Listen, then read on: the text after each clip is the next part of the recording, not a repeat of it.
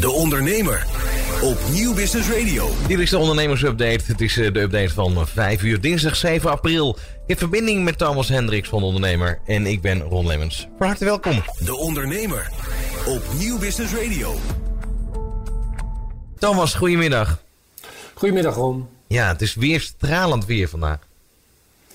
Prachtig, hè? Ja, het is heel verleidelijk om naar buiten te gaan. Maar als je maar een halve dag hebt om te werken, want je vrouw of partner, in dit geval vrouw, werkt de andere helft, dan kom je vanzelf ook lekker buiten.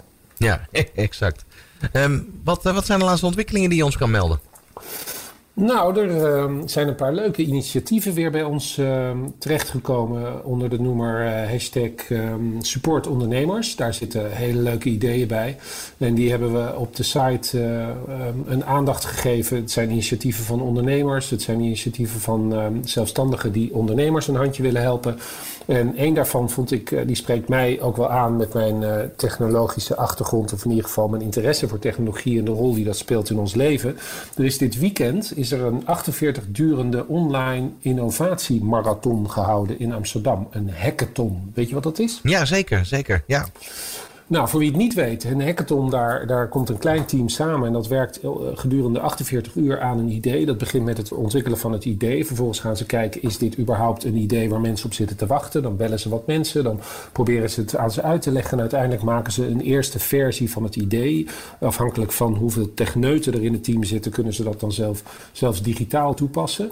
En dit is een initiatief onder de noemer Hack the Crisis. Is dat al in 70 landen over de wereld georganiseerd. En dit weekend was dat in Amsterdam. En daar zijn een aantal ideeën uitgekomen. 4 winnaars, 4 verschillende ideeën voor zorg, afstandonderwijs, logistiek en MKB-steun. En met name dat laatste interesseerde ons natuurlijk. En dat idee, ik heb het alleen al, de naam krijgt van mij een 10, want ik vind hem fantastisch. Yep. Rood kapje. En dan kapje met dubbel P van app. Kijk. En rood kapje, ja, leuke naam, is een idee waarin vrijwilligers die zich aanmelden op die app in contact worden gebracht met buurtwinkels in de buurt die mensen nodig hebben die dat gratis willen doen om boodschappen te bezorgen. Goed idee, heel goed idee zelfs. Absoluut, ja, slim idee.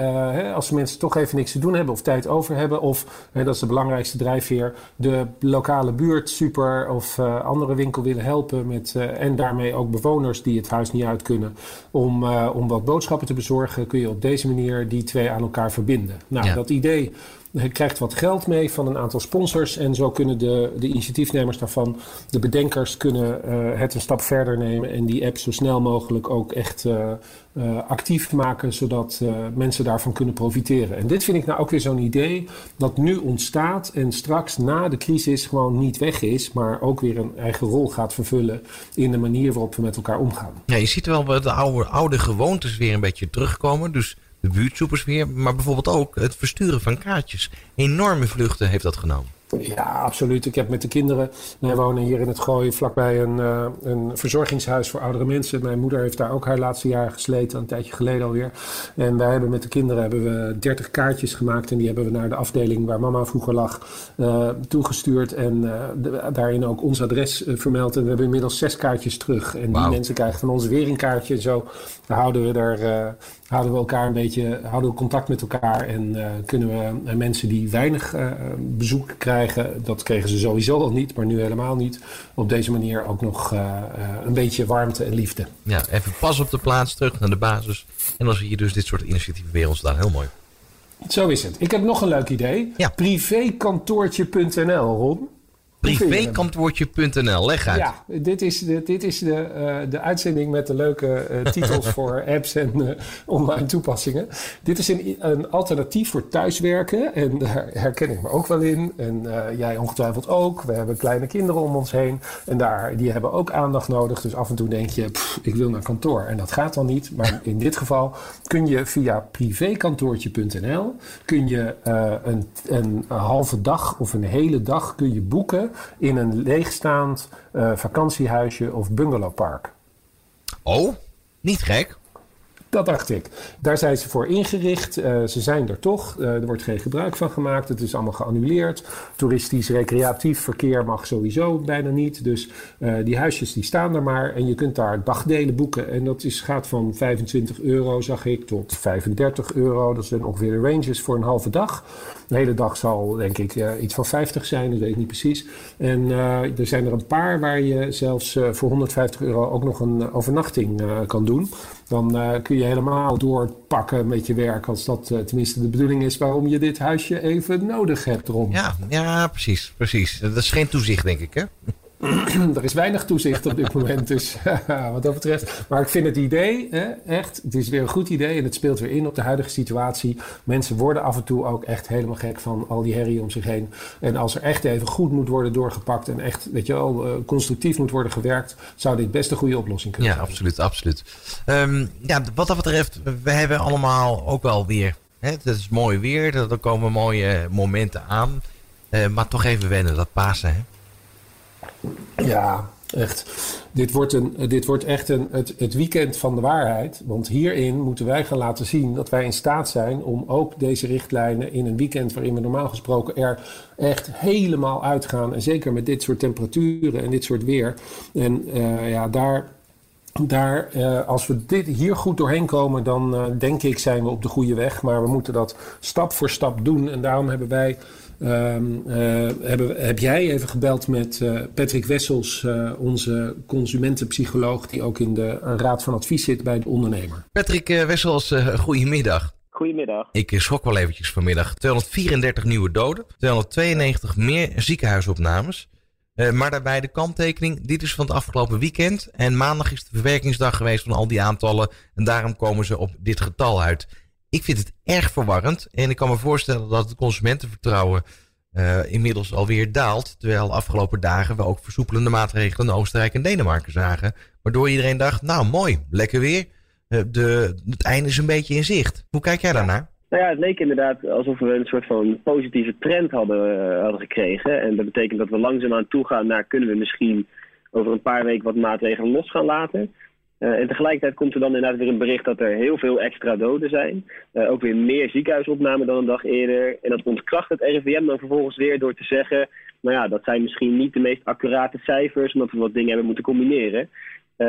Totale verwarring eigenlijk. Het is geen eenduidige boodschap. Aan de ene kant horen we een overheid die zegt het zijn dagkoersen en daar mogen we eigenlijk helemaal niet op varen. Het RIVM gebruikt eigenlijk de positieve cijfers om soms aan te geven het gaat best wel langzaamaan beter. En nu eigenlijk ontkrachten ze weer als het wat slechter lijkt te gaan.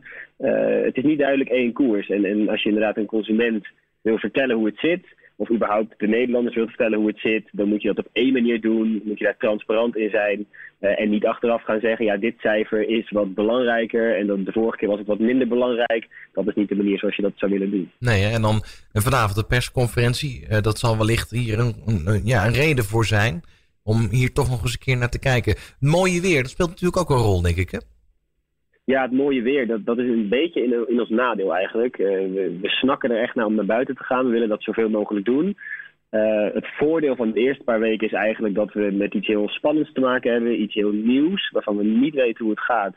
Waarvan we heel duidelijk de boodschap hebben gekregen. Pas nou op, het is echt gevaarlijk en blijf met z'n allen binnen. Maar naarmate je dus berichten vanuit bijvoorbeeld Oostenrijk hoort, maar ook een beetje eigenlijk geruststellende berichten van het RIVM, dan ga je toch denken, nou ja, het gaat allemaal een beetje de betere kant op. Zou ik dat mooie weer niet toch kunnen gaan benutten om eens even lekker naar buiten te gaan? En die regels misschien iets soepeler te gaan gebruiken. En dat is eigenlijk een beetje jammer.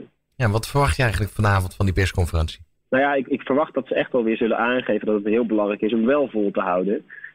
De vraag is alleen hoe vaak kun je dat blijven zeggen zonder dat mensen op een gegeven moment toch hun eigen conclusies gaan trekken.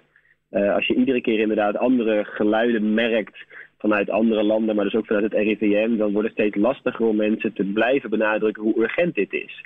En daar komt eigenlijk bij dat je als consumenten steeds merkt of iets wel of niet goed gaat. En we merken dat we een beetje afstand houden in de supermarkt en buiten een beetje voorzichtiger met elkaar zijn. Waardoor het eigenlijk langzaamaan wel beter gaat. En het gevolg daarvan zou kunnen zijn dat je eigenlijk een beetje overschat hoe goed het gaat. En daarvan denkt, nou, we kunnen dan de scherpe randjes er wel afhalen. En dan zal het nog zo'n vaart niet lopen. En dat zorgt er eigenlijk voor dat je die 1,5 meter misschien terugschroeft naar een metertje. En dat je in plaats van 3 mensen bij elkaar denkt, nou met z'n 5 moet ook nog wel kunnen. En zo eigenlijk gaan we een beetje de verkeerde kant op. Ja. En zou het best kunnen zijn dat die maatregelen wel weer scherper moeten worden. Maar wat je steeds maar ziet in de media ook is dat men praat al over de 1,5 meter economie. Die is langzaam zeker aan het starten. We moeten verder, we moeten door. Signalen van alle kanten. Wat doet dat met consumenten? Nou ja, dat aan de ene kant maakt dat het heel soort van onzeker. Van hoe gaat dat dan precies in zijn werk? En wat kan ik nog wel en wat kan ik niet? Maar aan de andere kant, en dat is misschien wel belangrijker, gaat het een soort van gewenning oproepen. Het zorgt er eigenlijk voor dat we met z'n allen gaan wennen aan de manier waarop we met elkaar omgaan. Dat meer afstand houden en daar ons wat veiliger bij gaan voelen. En dat veilig voelen is aan de ene kant heel prettig, want we kunnen wat meer relaxed naar de supermarkt gaan. Iets wat nu toch misschien een beetje spannend is voor een hele grote groep. Aan de andere kant zorgt het ervoor dat we dus weer een soort overschatting krijgen van onze eigen veiligheid. En het idee hebben dat het allemaal wel goed zal komen. En waardoor we misschien wel denken, nou ja, die 1,5 meter economie die wordt geïnstalleerd voor ons. Dat betekent dat ik als individu niet meer zo hoef op te passen. Want die overheid die zorgt ervoor dat het goed komt. Dus ik kan weer doen wat ik wil. En ik ga lekker leven zoals ik dat eigenlijk van plan ben. Zonder nou op te passen voor die echt gevaarlijke situatie die er nog steeds is. Ja. Wat verwacht je dat het kabinet moet doen om mensen binnen te houden met Pasen? Ook als het dan weer mooi weer is. Dat is echt wel een angstpunt, denk ik, hè? Ja, en je merkt nu al een beetje dat de overheid goed nadenkt over mogelijke plannen die we maken en dingen die we gaan doen. Met name motorrijders en fietsers wordt al van gezegd, die mogen niet meer overal naartoe gaan. Het kabinet verwacht blijkbaar dat die massaal erop uit zullen trekken. Ze verwachten natuurlijk dat we naar parken gaan, ze verwachten dat we naar stranden gaan. Al dat soort dingen wordt afgesloten of in ieder geval zwaar ontmoedigd. Tegelijkertijd is het misschien wel goed om dan aan te geven wat dan wel een alternatief zou kunnen zijn. Dat doen ze natuurlijk ook wel door aan te geven, ga lekker in de tuin zitten. Ik zag ook een paar berichten voorbij komen. Nou ja, ga eens een keertje door dat parkje lopen wat je normaal gesproken links laat liggen. En zorg ervoor dat je plekken opzoekt waar mensen misschien niet zo snel naartoe zouden gaan. Ik zou bijna zeggen, als het straks mooi weer wordt, doe dan net even of het regent. En ga dan verzinnen wat je dan graag zou willen doen. Om in ieder geval maar even wat anders te doen dan wat de grote massa gaat doen. Tot slot, wat zou je het kabinet nog willen adviseren? Nou, ik denk dat het kabinet heel goed bezig is met een heleboel dingen. En dat ze gedragstechnisch echt wel doorhebben dat je niet moet aangeven wat mensen vooral niet moeten doen. Maar dat je dat altijd moet combineren met wat ze wel moeten doen.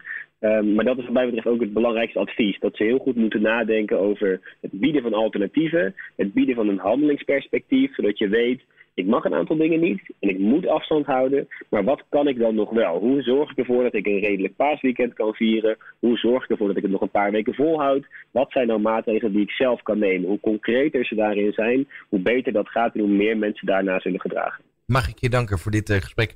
Patrick Wessels, consumentenpsycholoog. Graag gedaan. Nou, goede tips voor het kabinet. Wat dat betreft ook wel weer complimenten vanuit Patrick Wessels. En dat begrijpen volgens mij alle twee wel. Ja, en het wordt toch wordt het weer spannend vanavond. Wat gaat er komen? Krijgen we op ons donder? Hebben we ons goed gedragen? Wat zijn de vooruitzichten voor dit weekend? En ik las ook wellicht nog nieuwe ondernemersmaatregelen. Dus daar ben ik ook wel benieuwd naar. Ja, we houden dat in de gaten. Ik heb nog een leuk initiatief. Wil je er nog eentje weten? Ja, kom maar op. Swapfiets. Swapfiets is een bedrijf die fietsen verhuurt. En die lease je als het ware voor een vast bedrag per maand. En voor dat geld wordt de fiets onderhouden. Als die kapot is of gestolen is, dan krijg je snel een nieuwe enzovoort. En dat zijn de fietsen met de blauwe voorband. Ja, bekende fiets, inderdaad. Precies. Ik ken de jongens een beetje. En deze jongens hebben inmiddels in 5 landen ongeveer 150.000 fietsen in omloop. En zijn daarin heel succesvol en richten zich ook vooral op studentensteden. En ze hebben nu in een van de Nederlandse studentensteden, namelijk Nijmegen, het eerste initiatief genomen. En ik neem aan dat er nog meer gaan komen. Ze stellen fietsen ter beschikking aan personeel in de zorg. Wauw. Ja, en het mooie is, dat personeel dat moet doorklunen. En ik spreek af en toe mensen uit die ook in de zorg werken. En die hebben ook enorm veel respect. Met name voor de verplegers en de mensen die voortdurend die pakken dan weer aantrekken. Dat is echt ontzettend warm. En dan maar keihard werken en zorgen voor die mensen die met name op de intensive care liggen. Maar die mensen hebben allemaal onregelmatige tijden, werktijden enzovoort. Dus ook het ziekenhuis, in dit geval het Radboud UMC in Nijmegen. Erg blij met het gebaar van Swapfiets. Die gaan al die blauwe banden spullen daar neerzetten. En de hele fiets erbij natuurlijk. En wat zegt het ziekenhuis? Niet alleen helpt dit ons met mensen veilig thuis krijgen die met allerlei onregelmatige tijden te maken hebben. En ook veel minder openbaar vervoer dan normaal gesproken.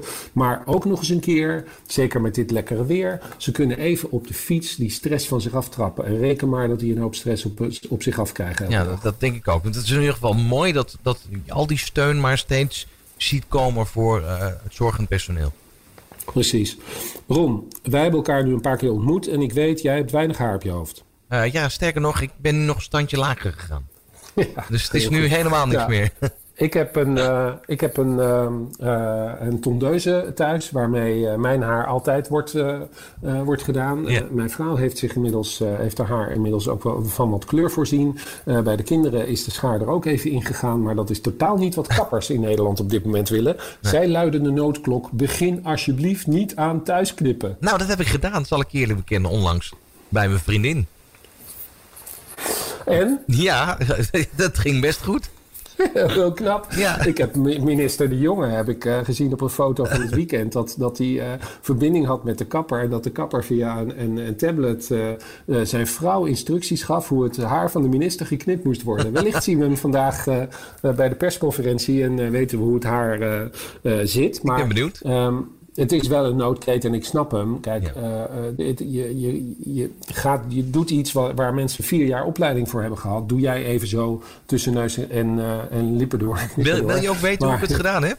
Nou? Een YouTube filmpje opzoeken van een kappersopleiding. Ja. Ja. En eigenlijk bij iedere handeling het filmpje even stopzetten.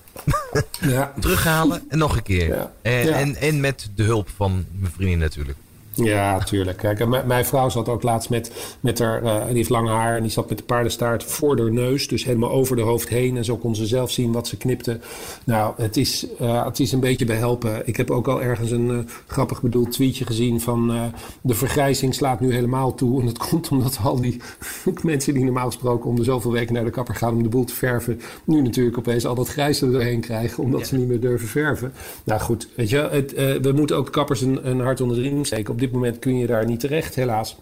En ben je er wel toe aangewezen om thuis te knippen. Maar laten we dan dit afspreken als het niet nodig is. Wacht nog even, maar als het nodig is, doe maar een lol. En zorg dat het er een beetje netjes uitziet. Ja, dat lijkt me een heel goed plan.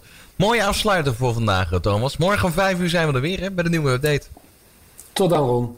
De Ondernemer op Nieuw Business Radio.